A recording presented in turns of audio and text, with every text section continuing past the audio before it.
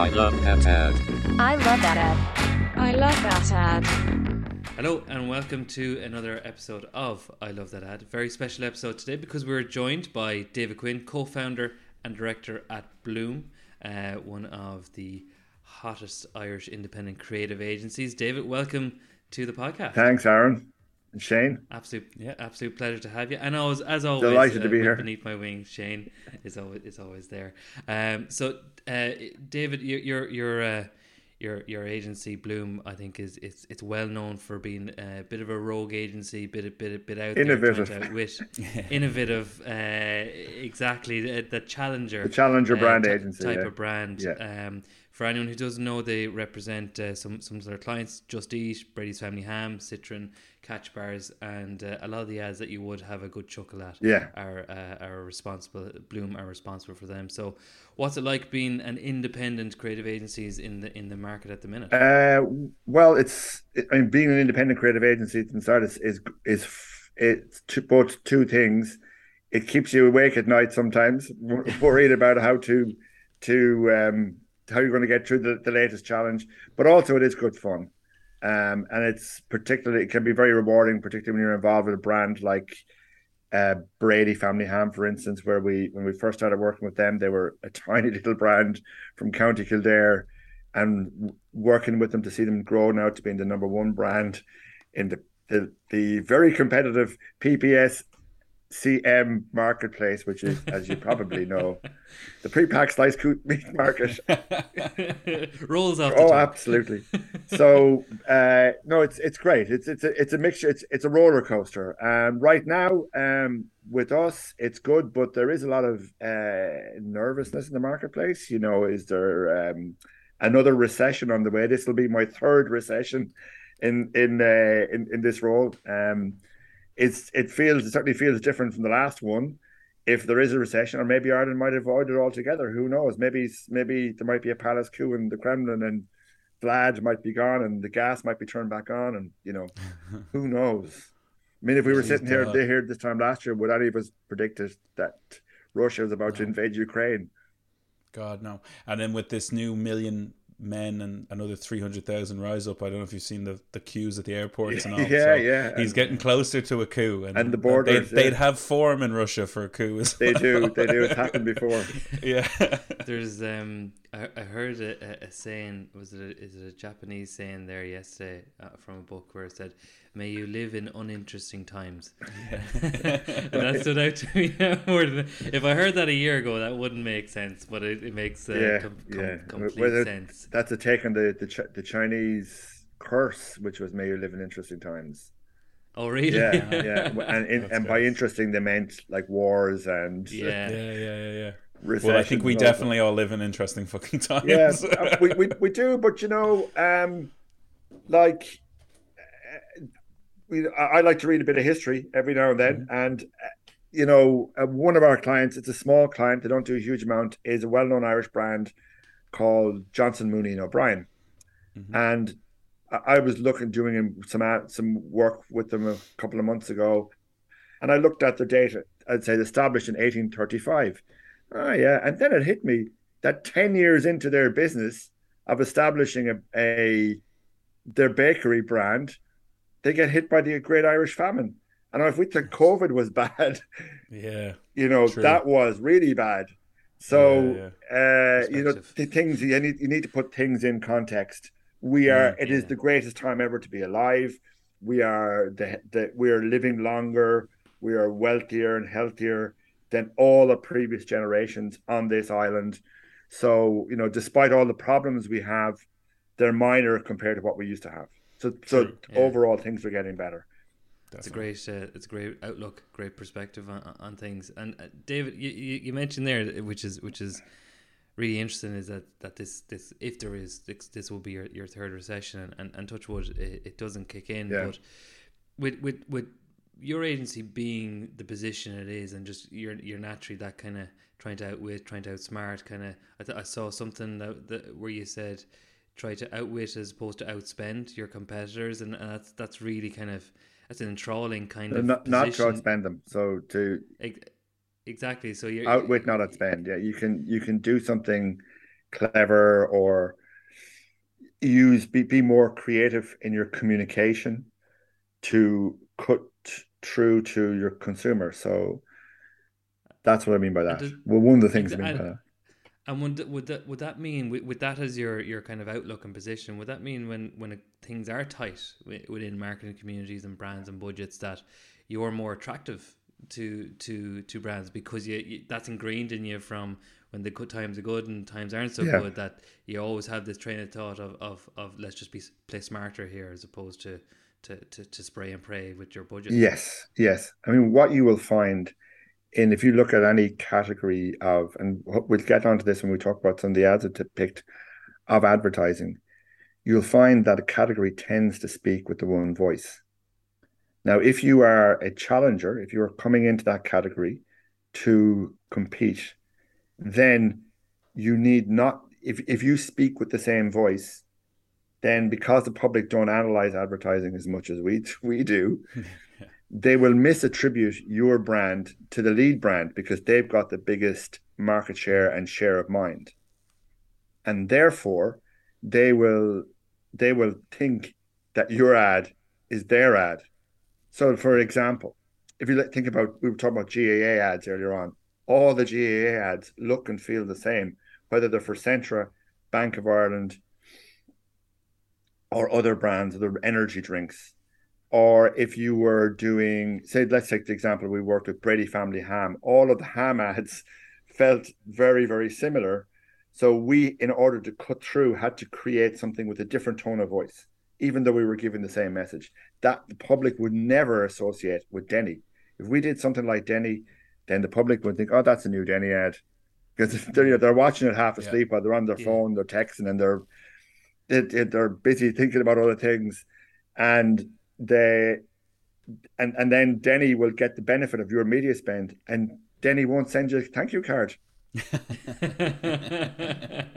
So if you're a challenger, you need to analyze that and look at any particular sector, and they all speak with the same voice. So the leader will set the voice, that tone of voice. Number 2 and number 3 will copy it because they think that if I want to be a car brand, I have to show people driving through, Italian mountains. Exactly. That's really valuable insight. Yeah. And I suppose for anyone who doesn't know, but that Brady's ad, with the one with the song, I believe you're believing, you're referencing. Did that get you into hot water? No, is it good hot water? I honestly expected that would bring down the wrath of Middle Ireland, but it didn't. It actually had the opposite. It landed at, there was no way we could have done that 5 or 10 years earlier, but it landed where things were changing. And I picked it up from, I have a teenage son who was listening to it, and I was going, what are you listening to that track for? And he had none of the associations of the past with it, and also it was a little bit cheeky. And but it like, when that ad first came out, it literally broke the internet for 3 or 4 days. It was trending on Twitter. It went viral. Media organizations like the Irish Times wrote 3 articles about it, as well as the Mirror and the Star and all the radio stations. So, but there's an example actually, because it's actually a very straight ad. It's an expected ad for its category. It's butchers in a kitchen, like the manufacturers in a kitchen, talking about the product, what goes into the product or doesn't go into it. In this case, there's no added water, but it's the way in this case, it's a song, and then the context of the song for Irish people, they got it. We pitched it. We were showing that reel to a British client shortly afterwards, and the guy said, "Oh, and I love that Mumford & Sons song that you did for Jesus." And then you hadn't got the cultural reference, but it was fine. Yeah, that's amazing. Did you find? I'm going to ask you this because we always talk about this in the podcast. When you're coming up with an idea, or when you're coming up with an activation that is challenging and is out there, and there's a pattern in the market in the way of communication, you're trying to break that pattern for your brand, right? In that pitching process, or not pitching, or just presenting process, do you find it difficult to bring the client along with that journey? Because a lot of the times they've been part of the same pattern. You know what I mean? And you're this person standing there like with great insight and great knowledge as to why you're bringing it, but you still, I don't know, I find personally sometimes it can be difficult to bring them along that journey. How do you find, what do you do, I guess, to help bring a client along that journey, to bring them to your way of thinking, especially when it's something going to be out there? Well, that's actually a really good question. And it actually comes down to the client. Okay. Like great advertising, I think it's a duet between the client and the agency. And great clients make great advertising. Right. And with something I'm going to want to come on to with one of the examples I'm going to show. And great clients work with their agencies to make that stuff. A lot of clients don't, they're more conservative, they're more fearful. They're not fearful. Let's say conservative, and actually, they know their market position, and there's nothing wrong with that. But they will never step out with you. So it's a case of choosing your partner. There are certain brands who are totally up for this, and in fact, in organizations, you can chart the rise and fall of organizations depending on their level of internal investment into marketing expertise, because sometimes they have great marketing managers who are, who want to take risks and who are very marketing literate and savvy, and other times you will have in the same organization somebody else might take over who might have a different outlook and be more conservative. And brands can rise and fall on those decisions. So it's like a dance. It's a dance between a client and an agency to come up with something really good.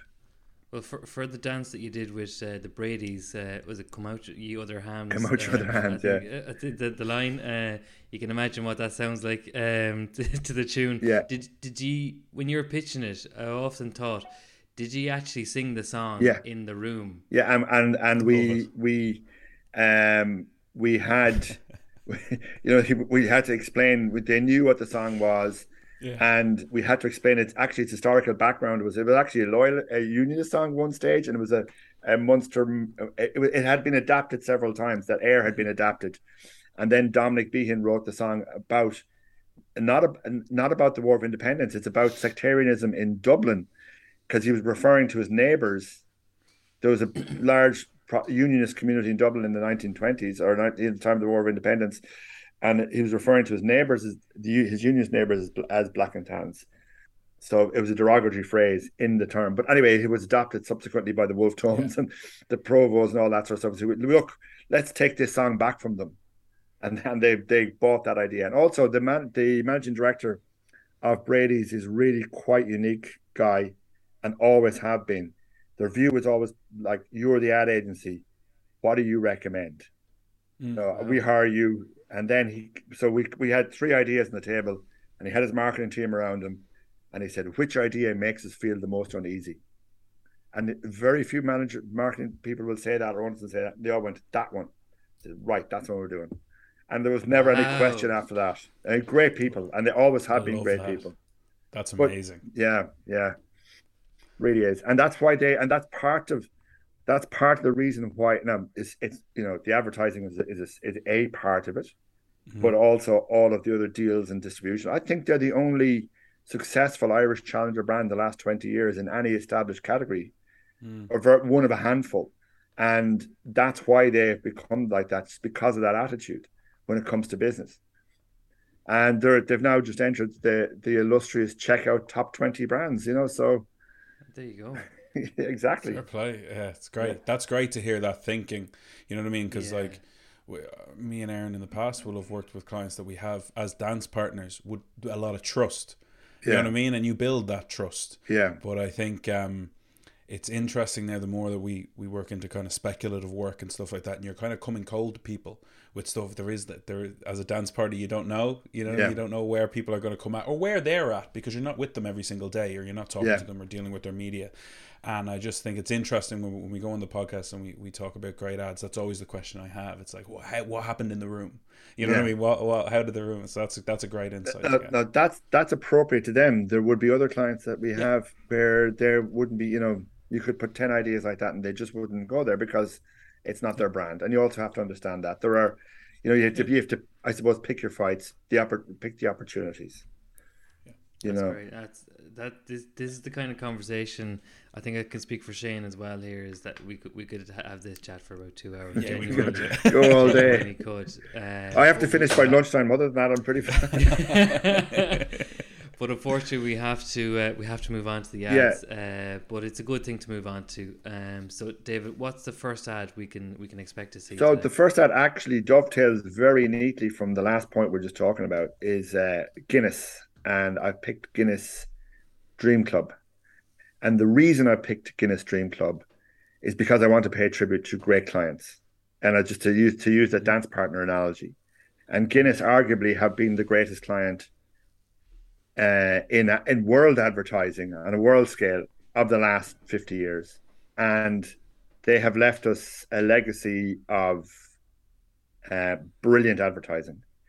And this is, I could have picked one of, a spoiled for riches here, and I know you did a Guinness podcast, but this one, I picked this one because it was quite obscure. It's surreal. It's a little bit Flann O'Brien. There's a bit of madness in it, which show that the brand was, it wasn't afraid to go to places like this. It only ran in the UK, never ran in Ireland. And then there's this guy, the champion of the Dream Club. What are you drinking? The usual. He drifts off with questions and wakes up with answers. Ready, and press. I've just had the weirdest dream. Okay, ready? Play the music. Jess and Gloria and Barbara and Betty and Dottie.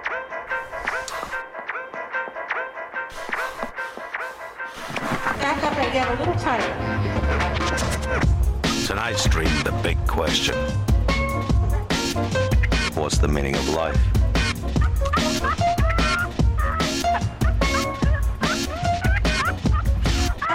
Come on. You gotta go up. And press.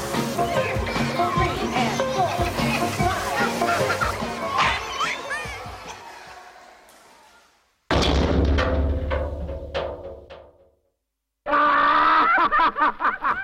And press. Head down. Welcome to Dreamland.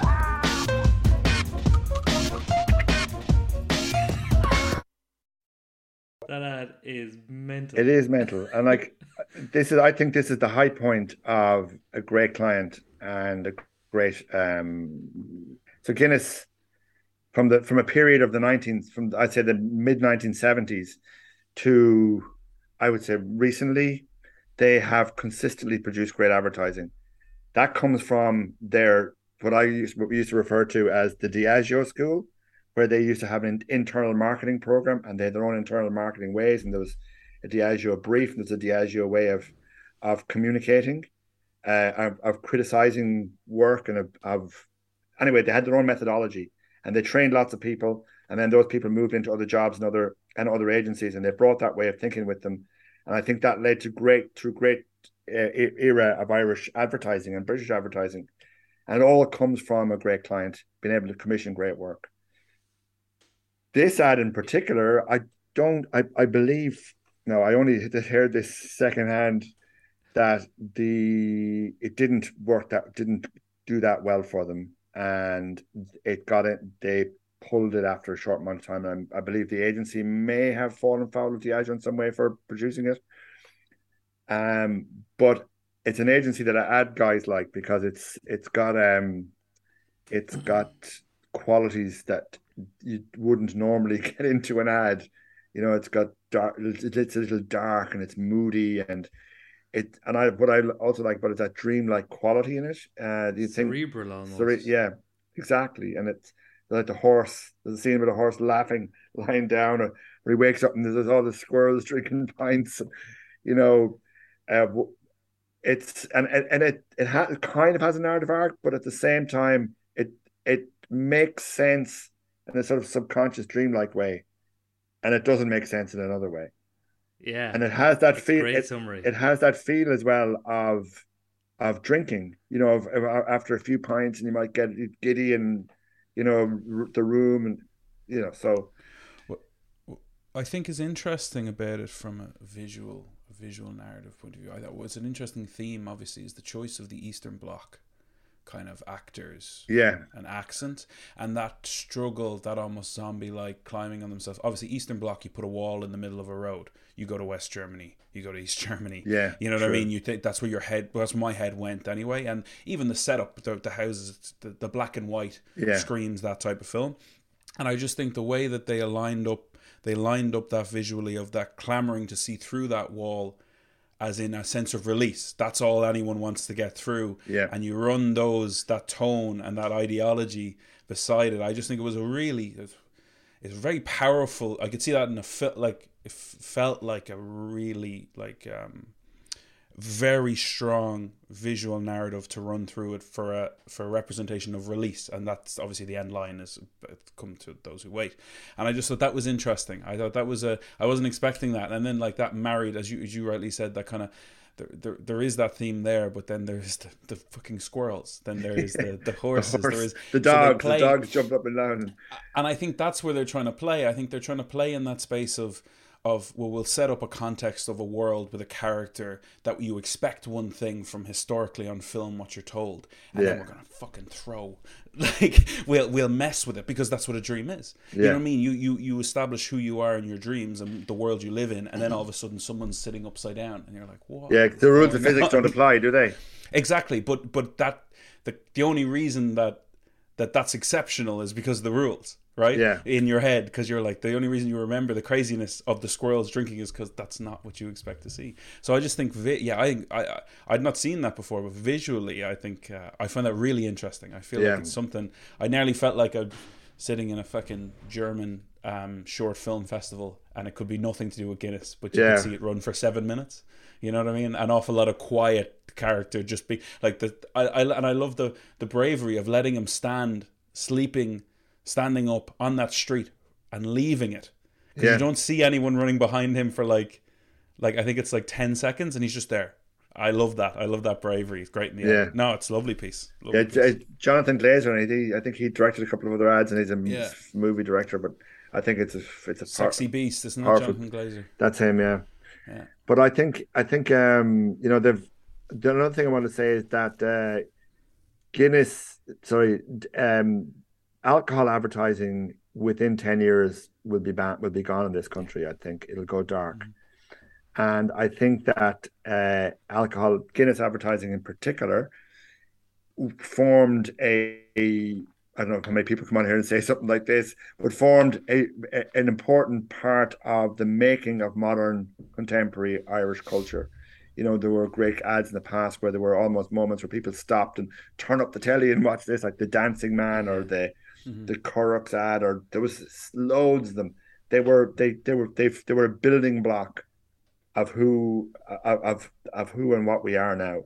Yeah. And they will be gone, and nobody is really particularly mourning, you know, at the end of this part of our culture. Now that's gone for good reasons. I appreciate that. But you know, they were, I think, quite significant.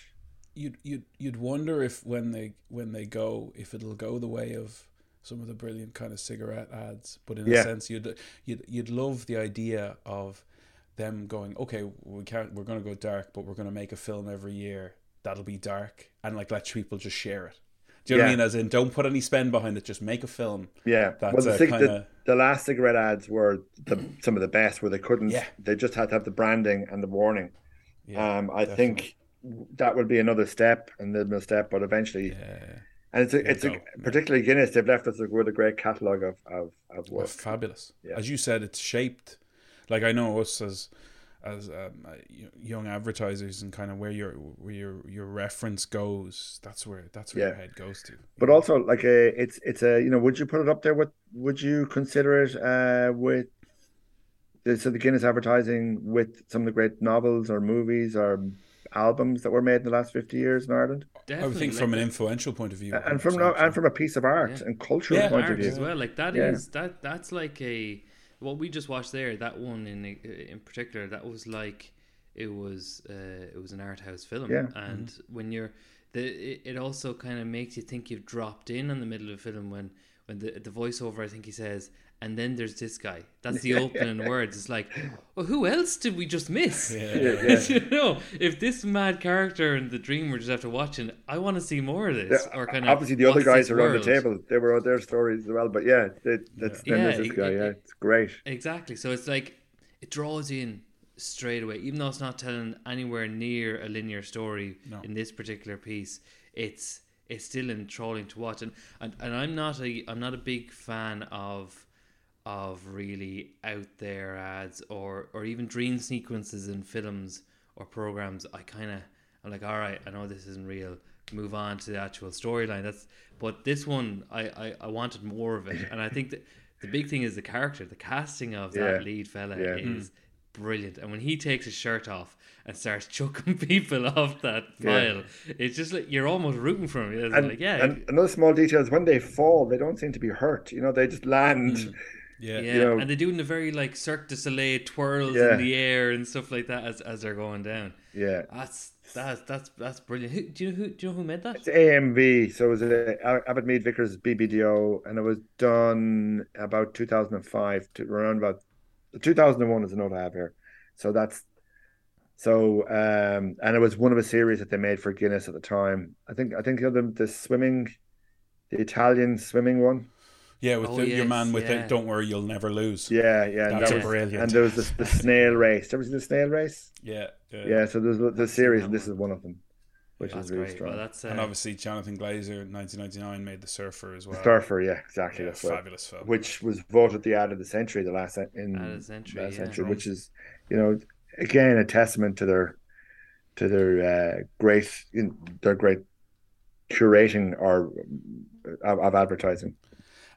And I always think it's a way of, you know, with the regulations around everything. Like take The Surfer for example. When there is the regulations around, okay, you can't show someone be sad before they drink and then be happy afterwards. You know, all these kind of rules, and you're like, yeah, okay, that all makes sense. But then Guinness makes something like The Surfer, and there's no there's nothing. There is no consumption of alcohol in it. You know I have to confess as well, I'm also on the board of the CCCI, the Copy Clearance Committee of Ireland. So you're doing God's work. But this ad and that ad and Surfer would never even get past the script stage today. You know, there's too many things in them. You know, too mental. Okay, well, we'll move on to our next ad. Even though that was a rocket ship. That was great. That was a good start. Absolutely. So what can we expect to see in our second ad? So the next ad is an ad that was done for the Melbourne Metro, and it's a safety ad. And it's a safety ad. What they found was that people weren't looking as they were crossing the tracks, and they were touching the rails and all sorts of things, and they were getting killed.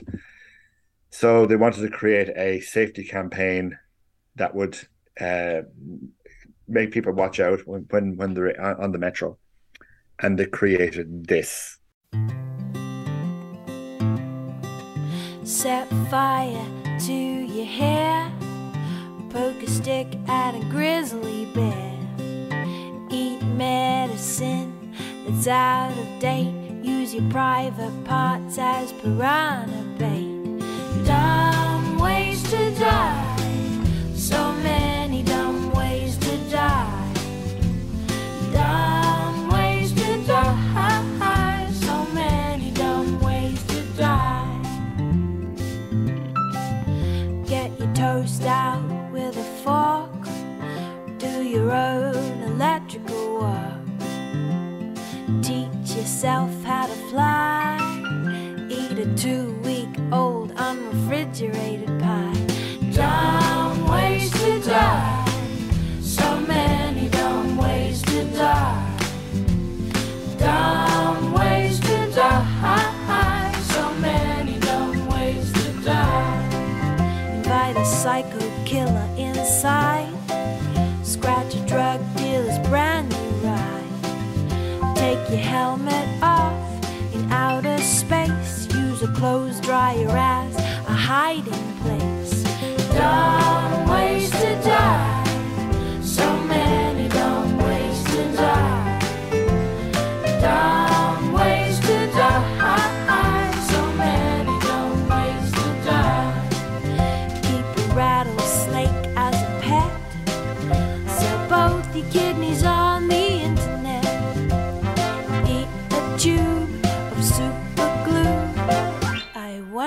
What's this red button do? Dumb ways to die. So many dumb ways to die. Dumb ways to die. So many dumb ways to die. Dress up like a moose during hunting season. Disturb a nest of wasps for no good reason. Stand on the edge of a train station platform. Drive around the boom gates at a level crossing. Run across the tracks between the platforms. They may not rhyme, but they're quite possibly the dumbest ways to die. The dumbest ways to die.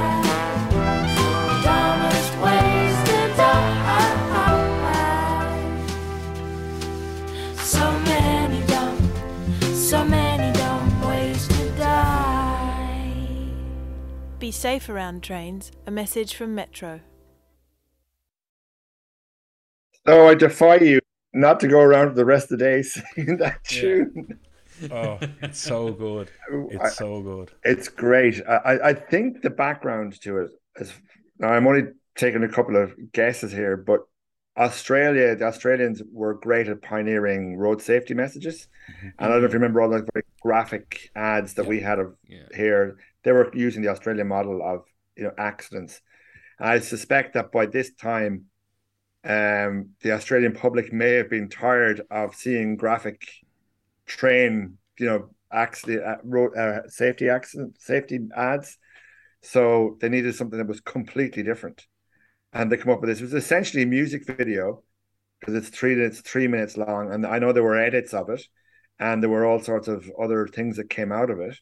But it was just one of those things that you can imagine because it's done in a childlike, very simple animation fashion. You can imagine children singing to their parents, or the parents singing, and then there's kind of little wicked humor in some of the little vignettes, like selling both your kidneys on the internet, or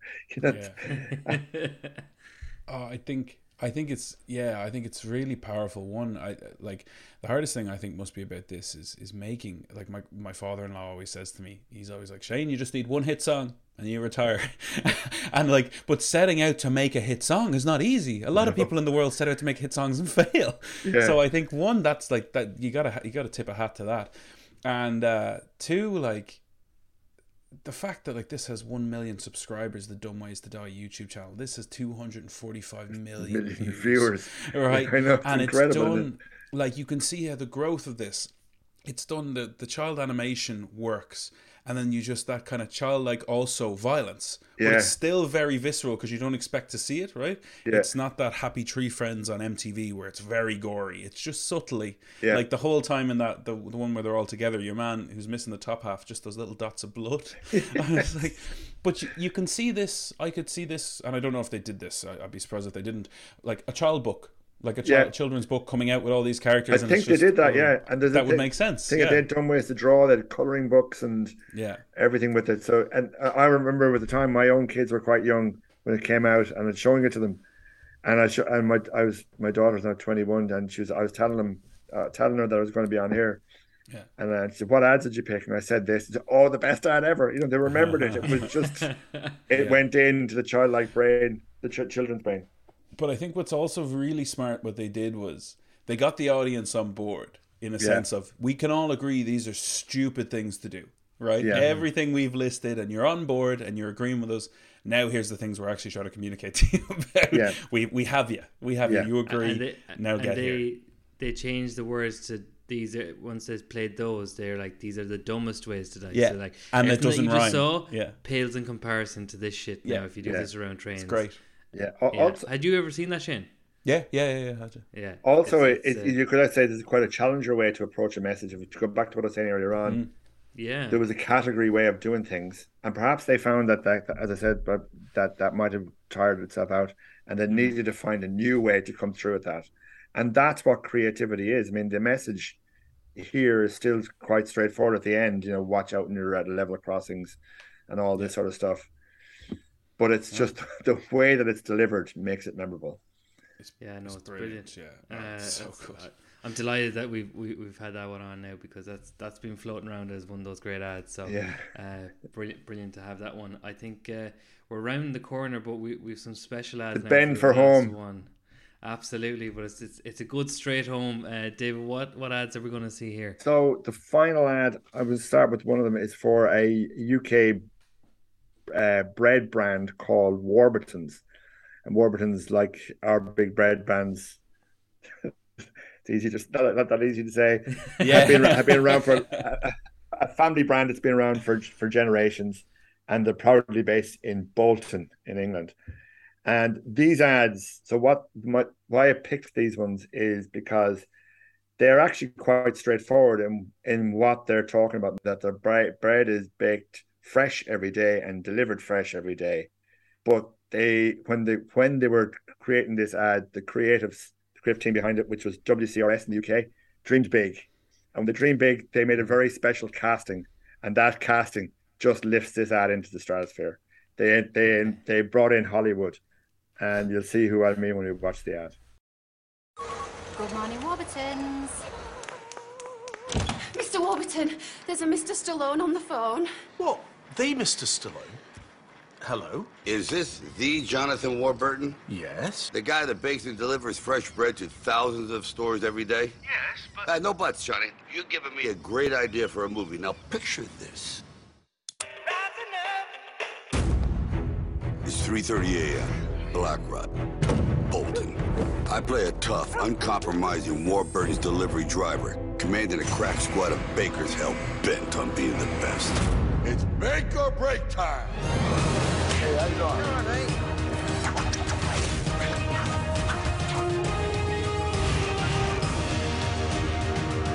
As the last of your freshly baked loaves are getting packed and stacked, I'm locking and loading. By 4 a.m., it's showtime.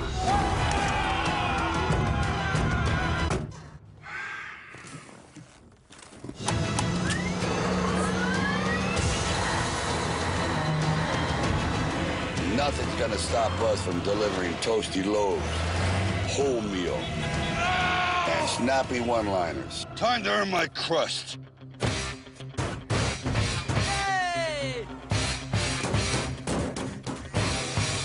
When it comes to delivering fresh bread on time, the oven gloves are off. Sylvester Stallone in The Deliverer. Earth. Talk to me, Johnny. Tell me the bit about the bread again. Warburton's delivered fresh from oven to store every day. The Deliverers. The Deliverers. The secret of comedy is the unlikely. One of the secrets of comedy is the unlikely combination of opposites. So you take this Bolton in the middle of England, north of England, and Hollywood, and you just clash the two of them together. And every time I watch that ad, I see something new in it. There's lots of little jokes, like when he jumps into the truck and he jumps in on the left hand side because he's American, or hit the little, when he's squeaking the bag closed. Or he's here to deliver bread and snappy one-liners. Yeah, That's great. So, and it's a big Irish connection to this ad, which is it's directed by Declan Lowney, and all of the Warburton ads are directed by Declan Lowney, who is well known. He's former RTE director and Father Ted, and he also done a lot of work with us with Brady Family Ham. He's done the last two Brady Family Ham campaigns. He's got funny bones. He can make things make you smile and laugh. So that's one of the reasons I chose it. But it's really it's if you look at them, it's this is the brief. Warburton's is a family brand, fresh bread delivered every day. So and also you think. You might sit in the creative agency saying, "Geez, there's no way Sylvester Stallone would do this," but often you don't know until you ask, until you have the idea and say, "We should ask Sylvester Stallone." Now, I'm sure the budgets were quite big, and it's a big production, but it does also cement them as a big national brand. For sure, and I think What I love about this, especially this era with Sly Stallone, was he took himself very serious in the 80s and the 90s, and then he kind of went quiet after Copland and stuff, and then he came back with his Expendables, which is the most self-aware film franchise that's ever existed. I think there's 4 of them, and literally every single one he's like, okay, who else was big from the 80s? Okay, Dolph Lundgren. I think the last one they ended up with like Jet Li, Jackie Chan, Chuck Norris, who's like 77, and like it was so self-aware as films, and this fits into that almost like his blue period, his very self-aware era fits the self-aware period. Yeah, this is where he was like, okay, I'm changing my tact of how I approach in Hollywood. I can't be the leading man anymore, but I'm going to be. There is an audience for me if I'm self-aware with a bit of humor about it. Yeah, and this is around that time in 2015, so it just fits in. And I wouldn't be surprised if he was filming an Expendables movie potentially in the UK when he came over to do this. Okay, right. Okay, that makes sense. Because I was trying to watch through it. I was like, where are they shot in LA? What's in studio? And did they actually get him physically there at any stage? And there's the one, I think it's he's definitely there. He's definitely there. So that means I'd say he was filming, and like even the Deliverers, that's a play on the Expendables. And even the hat he's wearing, he does in the Expendables. That's like an iconic thing from that. So I'd say and also Demolition Man. He wears that beret as well. But I just think I love that when someone that famous, it's like you said about Dance Partners. As a creative concept, you catch them at the right time, and it fits what you're doing or what you want them to do fits with what they're trying to achieve. So not only can they afford his rate, but they also this fits my brand at the minute, and you end up with something really cool. I just think that's it's a really impressive piece. It's a nice fit. Look, I didn't know that story. Yeah. And I think that is the real Mr. Warburton as well, the real John Warburton. He's in or Jonathan Warburton, he's in all of the ads. So it's a nice mix. So that was a part of a series, and they went on to do Robert De Niro, George Clooney, Peter Kay, and the most recent one they have had, the Muppets. It's insane. I'd love to know. I just would love to see the budgets. I would just love to see the budgets. Yep, but actually, you make a really good point about the talent. I mean, there's great talent all the time coming in and out of Ireland, to shoot TV shows and movies and everything. Even musicians come into play here, and wouldn't it be great just to, if you're to dream big and the ads were to link up with them and use them, it just sort of brings it to a whole nother level, right? Definitely, because I would imagine, I don't know when they did the Muppets one, but I would say it could have been when the second Muppets movie, because it makes sense. Like, if there's a huge media budget going behind this ad in the UK, it makes sense for the marketing team from the studio to be like, this is going to do more work from us than going on to, as long as it plays within the character of what we're trying to achieve here. Yeah. I don't know. I haven't seen the Robert De Niro ones. I haven't seen. I'd seen the Sly Stallone one, but I hadn't seen any of the rest of them. And I know we're going to look at one now, but I'd love to look at those and line it up with a film or something that was being released. And that's great. There's a duality to that. That's perfect. You know what I mean? You're selling bread and they're selling their movie. Sure. So it's kind of that makes complete sense. And also the ads then themselves gain momentum where people want to be in them. Yeah, 100%. Exactly. Yeah, self-fulfilling. Yeah. So this is such a good series that we're actually going to watch a second ad from this one. So what's the second one we're going to see? This one uses the comedian Peter Kay, who's very funny. One of my all-time favorite comedy series is Phoenix Nights. Mm-hmm. This uses Peter Kay. I think he's from Bolton. Is he? He is a proud Boltonman. He is, Bolton. So this is a long one as well, but it shows how a campaign like this could develop. Mr. Warburton, there's a Mr. K here to see you. There he is, Mr. Bread. I were just passing. Is it true you're 141 years old this year? Yeah, we started in 1876. Bingo!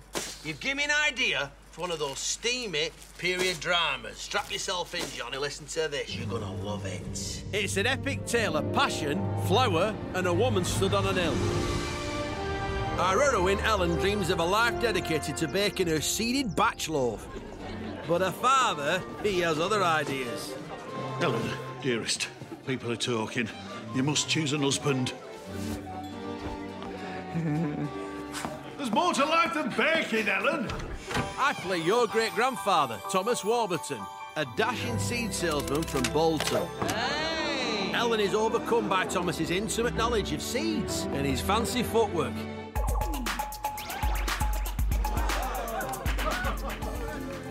Time can do so much.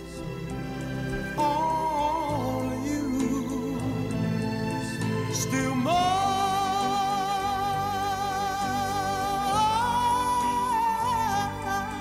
I need your love.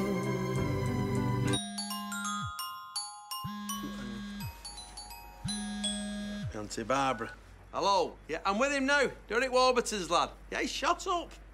Oh, do you do garlic bread?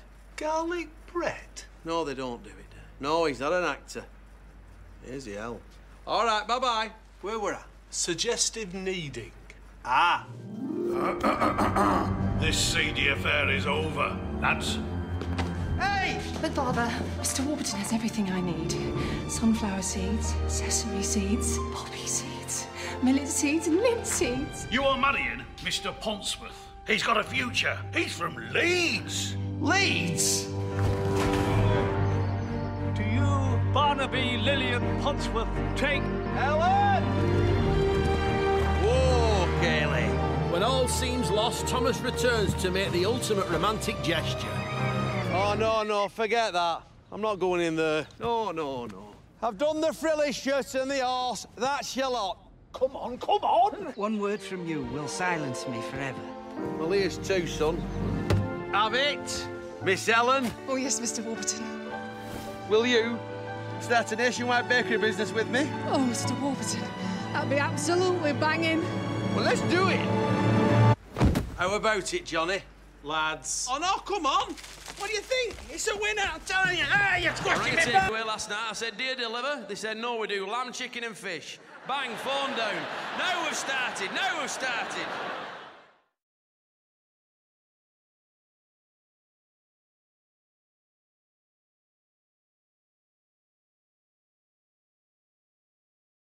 Oh, that's it's hilarious, that one. And it's I know it's long, and I know it's made our podcast very long, but it's worth it, kids. Yeah, it just kept delivering. It just kept delivering. I think so many bits in that. Would you start a nationwide bakery business with? I mean, what a way to do a brand history, you know?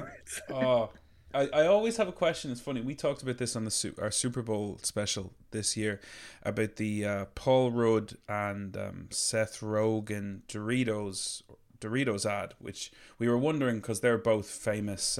They're both writers, and they both do an awful lot of improv.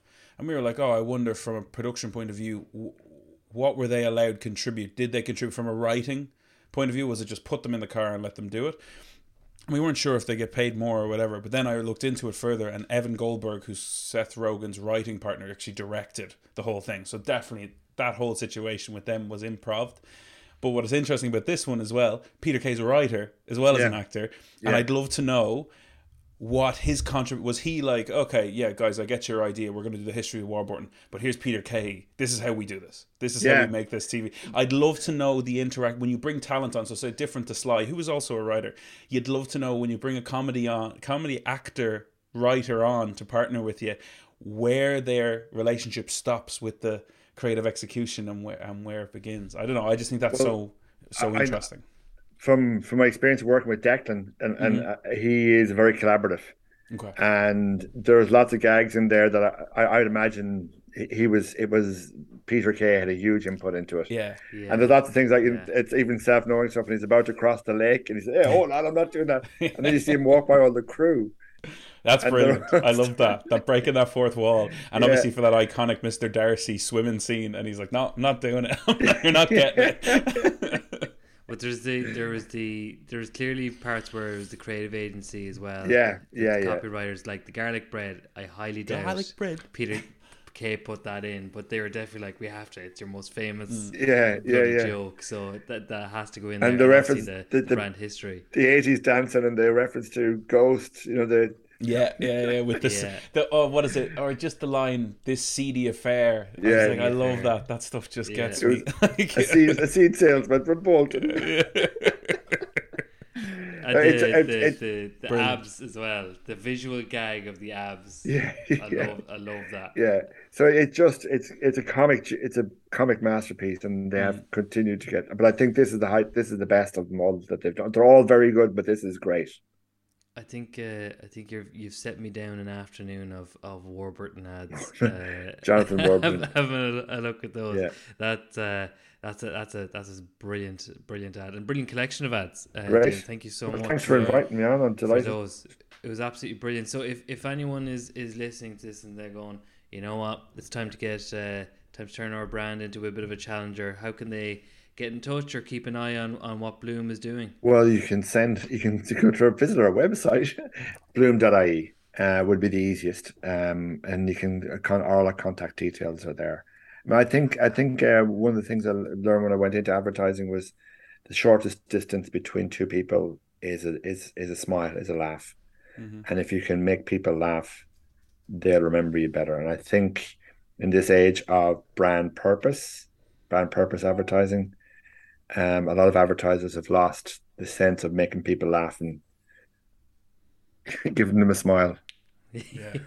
For sure, and we talk about that. We talk about that a lot on this, because we just think, you know what I mean. Just when you can get people laughing, it's different. It's different. It warms them to you, you know. And if two strangers meet and one makes it a smile or laugh, they'll remember each other better. That's the analogy I always use. If you're at a house party or a party or something like that, and who you gonna remember more fondly, the person at the guest who you didn't know who makes you laugh, or the one tells you makes you cry?